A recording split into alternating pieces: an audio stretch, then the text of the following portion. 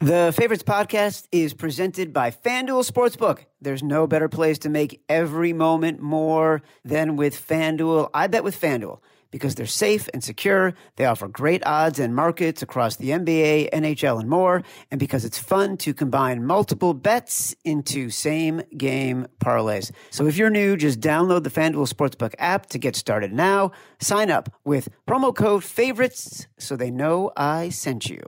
You must be 21 and over and present in Arizona, Colorado, Connecticut, Indiana, Michigan, New Jersey, New York, Tennessee, Virginia, West Virginia, or Louisiana. Gambling problem? Call 1-800-NEXT-STEP or text NEXT STEP to 53342 in Arizona, 1-800-GAMBLER, or visit FanDuel.com/RG in Colorado, Indiana, New Jersey, and Virginia, 1-888-789-7777, or visit ccpg.org/chat in Connecticut, 1-800-270-7117 for confidential help in Michigan, 1-877-770-STOP in Louisiana. Call the Tennessee Red Line, 1-800-889-9789, or visit 1-800-GAMBLER.net in West Virginia.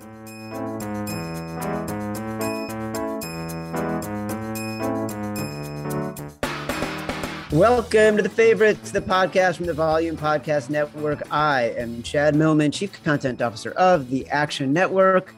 We are bringing back the most revolutionary, creative, novel concept that has been introduced into the podcasting world this quarter, since May.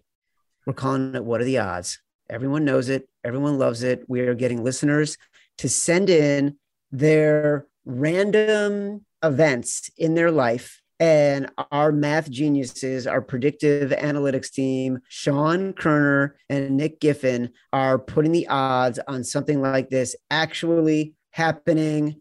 Before we bring them in, Simon Hunter, my co-host, my BFF, my companion, my compadre, professional bettor.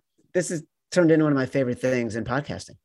No, you love you and you love your own ideas. So this is right up your alley, Chad. Something you came up with on your own show. Oh my God.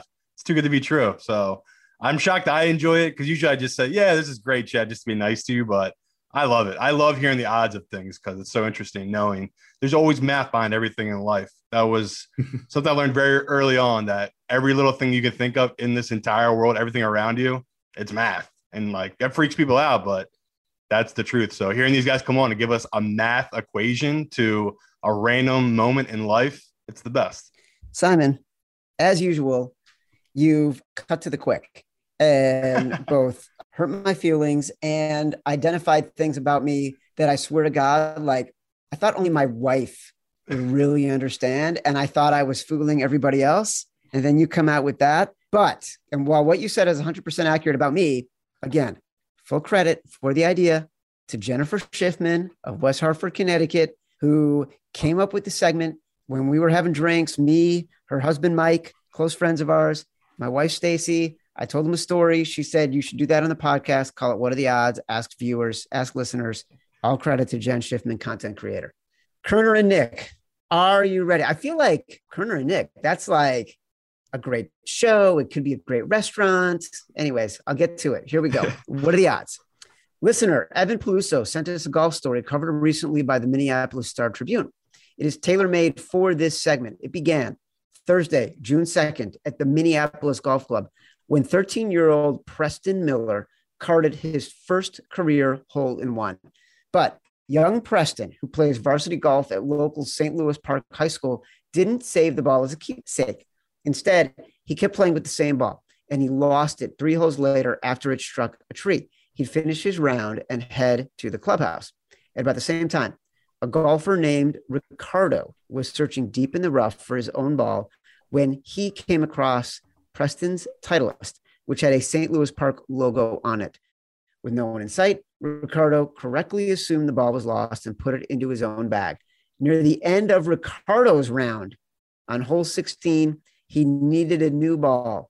So he grabbed Preston's lost ball from his bag at random and proceeded to card his 4th career hole-in-one with it.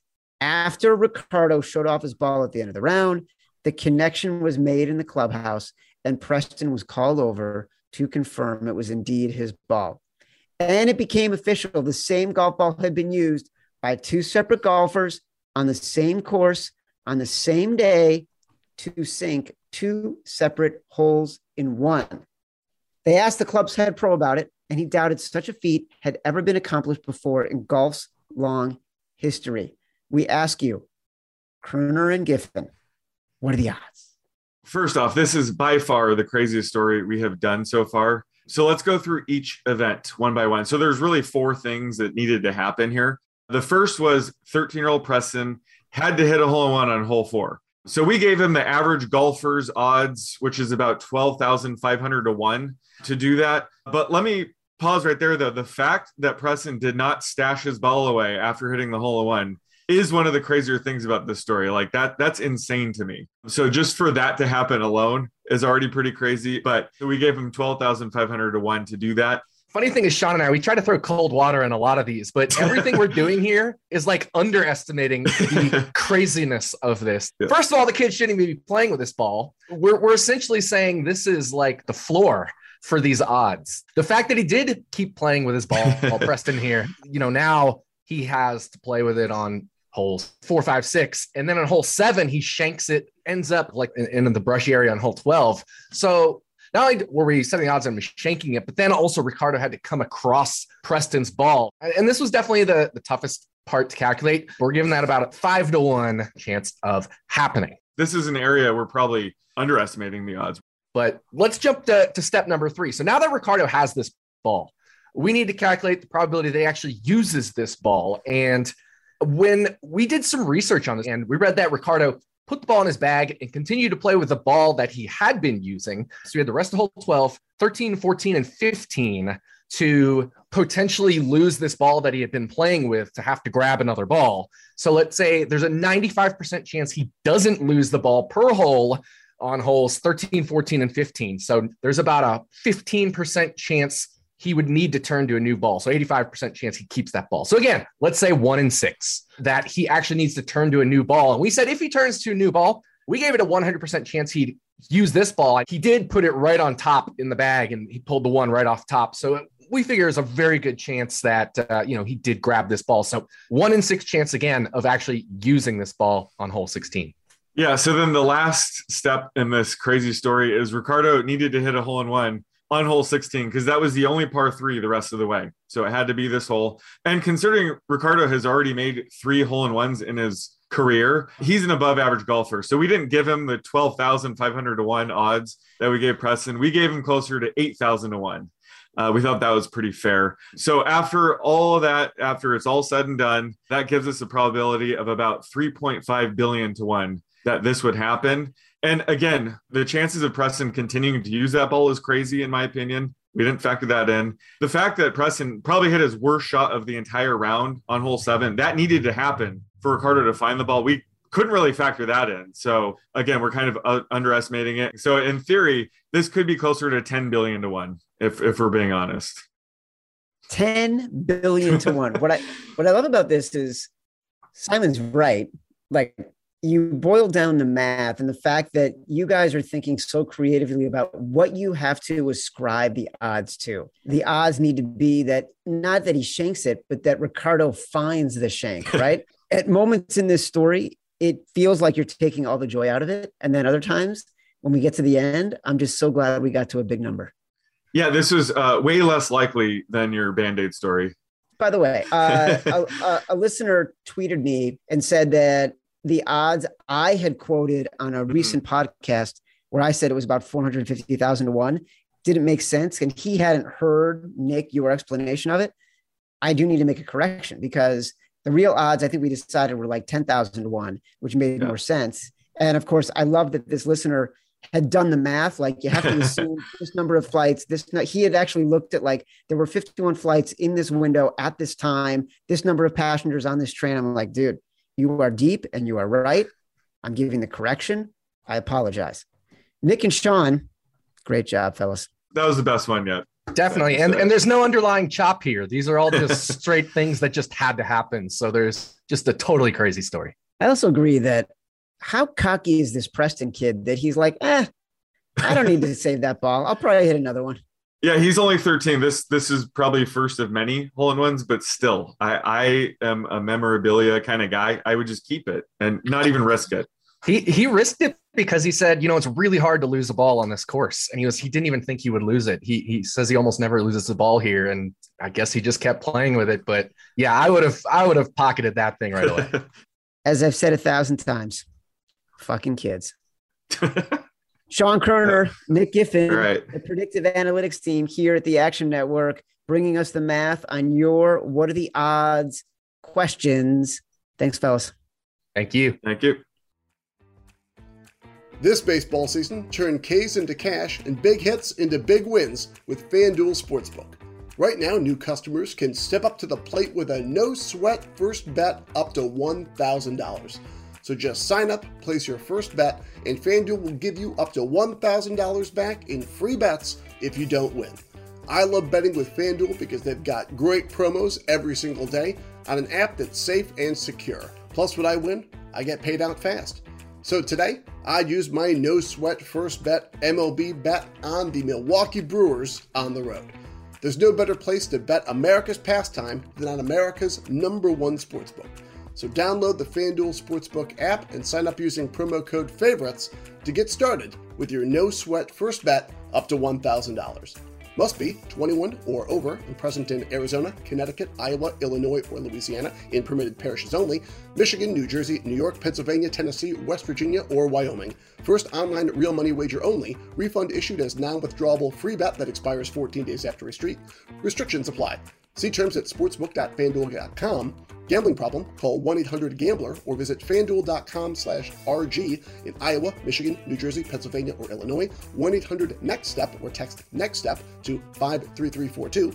1-888-789-7777 or visit ccpg.org/chat in Connecticut. 1-877-770-STOP in Louisiana. 1-877-8-HOPE-NY or text HOPE-NY 467369 in New York. Call the Tennessee Red Line 1-800-889-9789. 1-800-522-4700 in Wyoming or visit 1-800-GAMBLER.net in West Virginia.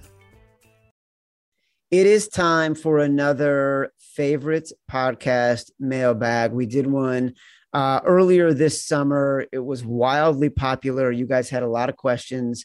Simon, listen, you and I, when we first started doing this podcast, we came in 24th and in the money in the DraftKings season-long pick'em contest. And we love doing these. And we came really close this past year too, if not for some sort of bad decision-making. In our opinions, this is from Stevie. In our opinions, what would the perfect season-long NFL betting contest look like? That's hard because it is pretty good what they have now. The 5. I like the DraftKings where we had the year we had the 2 buys. Like that was kind of like cool with the figuring out what weeks to skip and what weeks to play was kind of interesting wrinkle. But to me, a perfect one would be just picking 3 games a week. Like no normal pro bets, big money on 5 different games, but any given week, 3 games, that sounds about right. Like that 3 games I'll be locked in on and think I'll find really good value. So the 5 game thing I like because it helps the Joe Schmo, like the guys, like just a public bettor that wants to do these contests. I feel like that gives them an advantage over a pro because every game you add, just like in parlays, your odds go down of getting it right. I mean, it's really hard to go 5-0. So, the pro in me, I wish it was just 3 games a week, but I honestly think, we could talk about the DK one or the Circa, but DK's got it down pretty well now. They have 1 week that's a bye and they have, pretty good payouts, but Circa, they have better payouts. So it's all about what you're looking for. You're looking for bigger money. That's probably the contest for you other than DK, Well, what I agree with you is what I also like about DK is you don't have to lock until Sunday. And so which actually hurt us though. What's that? That actually hurt us. Well, it hurt us because we're stupid, not because mainly of me. The situation. It hurt us because we let lines influence us and we started to play just sharp so much numbers. noise. We just, we didn't block out the noise. That's our fault. That's not the contest fault. So I like that. I like that there's a late lock I think that's great. A lot of contests do a Thursday lock. I agree with you on the 3. I'd much rather do that. If I were building a perfect contest, I'd make it even a little more sharper at the risk of excluding people who might not play it otherwise. Maybe you increase the entry fee, make it 3 games, create a little bit more situational strategy so you can start to include live betting, because I think that is becoming a much bigger deal in the betting space right now. Can you buy out at halftime? Can you find a half point? If you can bet the other side or make the right decision sort of strategically to find a way to get yourself to even or win a little money on a game that looks like it's going to be a loss. I'd like to incorporate live betting, but ultimately the perfect season-long NFL betting contest, what does it look like? It's one with you and me at the top of the rankings. Amen, brother. I like that we're trying to simplify things that you just threw in a whole wrench. We're like, yeah, let's add live betting to a contest. It's like, yeah, make it as complicated as you can. I think it'll separate sort of the Joes from the Schmoes, and I think it'll make it a little bit more fun. All right. Let's see. Here's another one. It's about live betting from Chris. It was reported that NFL Sunday Ticket will leave DirecTV and move to a streaming service in 2023. Do you see the short delays caused by streaming impacting NFL live betting? Is there a way to be proactive to avoid this? Yeah, it's brutal. If you're a live bettor, you need cable. Like there's no YouTube TV, no streaming services to watch your games like that. I mean, that's tough. It's honestly, that's why a lot of guys I know, they don't even own cable. Like if they're going to go watch a game, they go to the book and that's where they live bet. Even if they're betting on their phones, they bet at the book because they want live lines. They want live plays. So to me, if you're just a fan of it and you're not going to be, like some of these degenerates where it's like, I want that half a second ahead so I can get this under bet before everyone else knows this guy gets sacked. Like it's rare you can pull off that half a second bet because most of these books update so quick and they check your bet before they approve your bet. So it's not that big of a difference as people make it out to be, but it definitely is a difference. Like if you're on a TV, that's a 14-second delay. You can get caught. You can bet on a team. All of a sudden, the guy throws a pick 6. And it's like, wow, I just literally live bet this guy. If I wouldn't on a 14-second delay, that cost me some money. So yeah, the Apple TV, I'm a fan of it, honestly. Like them getting Sunday Ticket, to me, that's great because me and Chad, our job is the product of the NFL. More people are going to be able to watch that than the Sunday Ticket. So that's great from that aspect. From the gambling aspect, you can't live bet with delays like that if you're trying to bet real big money. Yeah, the delays are really a hindrance for live betting. And I know a lot of markets or a lot of books would like live betting to become more of their handle and have it be akin to what's happening in Europe, where live betting is upwards of 70% of the handle. But the most popular sports for live betting are tennis and obviously soccer. And especially with soccer, they're just more of an opportunity as games go on to make live bets just because of the sort of length of time between action. Really, really hard to do that with the NFL. Even look, the other night, earlier this year during the NBA playoffs, when the finals were happening, I was watching the finals and like one of my kids' friends who we were watching it with, he was trying to bait me into betting whether or not a guy was going to make a free throw, but he was getting texts from a buddy about what was happening because the buddy was a little bit ahead. So it's just really hard to manage that. Yeah, no, it's a dangerous game. From David, what is a normal day like for both of you during the NFL offseason, particularly NFL slow period of May and June? I mean, it's hard to say just because COVID kind of threw a wrench and everything. Like usually I honestly would just be traveling or visiting other pros or visiting friends from like growing up and just traveling a lot to stay busy because I'm like most people, if I'm not being busy doing stuff, I'm usually spending money on stupid shit or gambling like a degenerate I am. So I try to stay busy.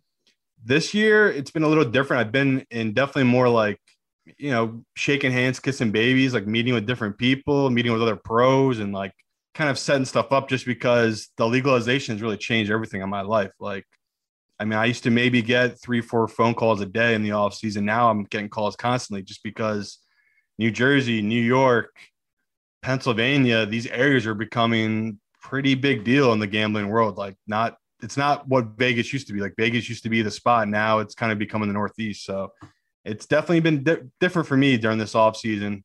I say a normal day would just be that. It's like, I just try to keep busy, maybe go for walks and do whatever, but just a lot of phone calls and a lot of conversation of like, what's the next move? What's the next step with what everything's going in the sports gambling world? I would say I usually get up about 6:30, and then I try to do 10 minutes of stretching, just some me time. It's not self-love is not selfish. Then I'll take my kid to school, come back, have a little breakfast, maybe an espresso, a little bit of smoked salmon, no bagel or anything, just the smoked salmon, some olive oil and lemon on top of that, maybe some overnight oats. Then I'll probably hit the Peloton or maybe the Echelon, the rowing machine. Then I take a shower. Maybe I'll walk the dog, depending if my wife is able to do it or not. Then I'm in Zoom meetings. May and June, because, my real job is as an executive, not as podcast blowhard, are all about planning. It's honestly so much fun. It's when we're figuring out what we want to do during football, when we're in heavy hiring mode, we're like thinking strategically and figuring out what's going to happen for the rest of the year, getting some deals done. It's all blue sky. It's all optimism. You haven't lost anything during the NFL season yet where the pressure is really intense. So May and June, usually executiving, and then Matt Mitchell is telling me what we're going to talk about on the podcast. Matt Mitchell, you got anything to add to that? I like that you think being a podcast blowhard is just a barnacle on your professional ship. That's nice. That's nice that you find time to squeeze that in. It's 1 to 3% of my brain power. Isn't it like that for everybody? Let's see. In the last few seasons, this is from Connor, there have been times when NFL games have become unwatchable. I completely agree, from so many delays in the action. Replay reviews, injury timeouts, penalties, commercial breaks. As a gambling viewer, it can even be tough to finish a game start to finish. Could not agree more. Do we foresee any changes in the NFL as an entertainment product in the years to come? Faster games? Is the money involved too large to expect meaningful changes? I think there'll be changes. I don't think it has anything to do with money. I think the product just needs to improve. Last year, you could see they were making too many holding calls earlier in the year. It was stopping every fucking game. The year before, it was the PIs.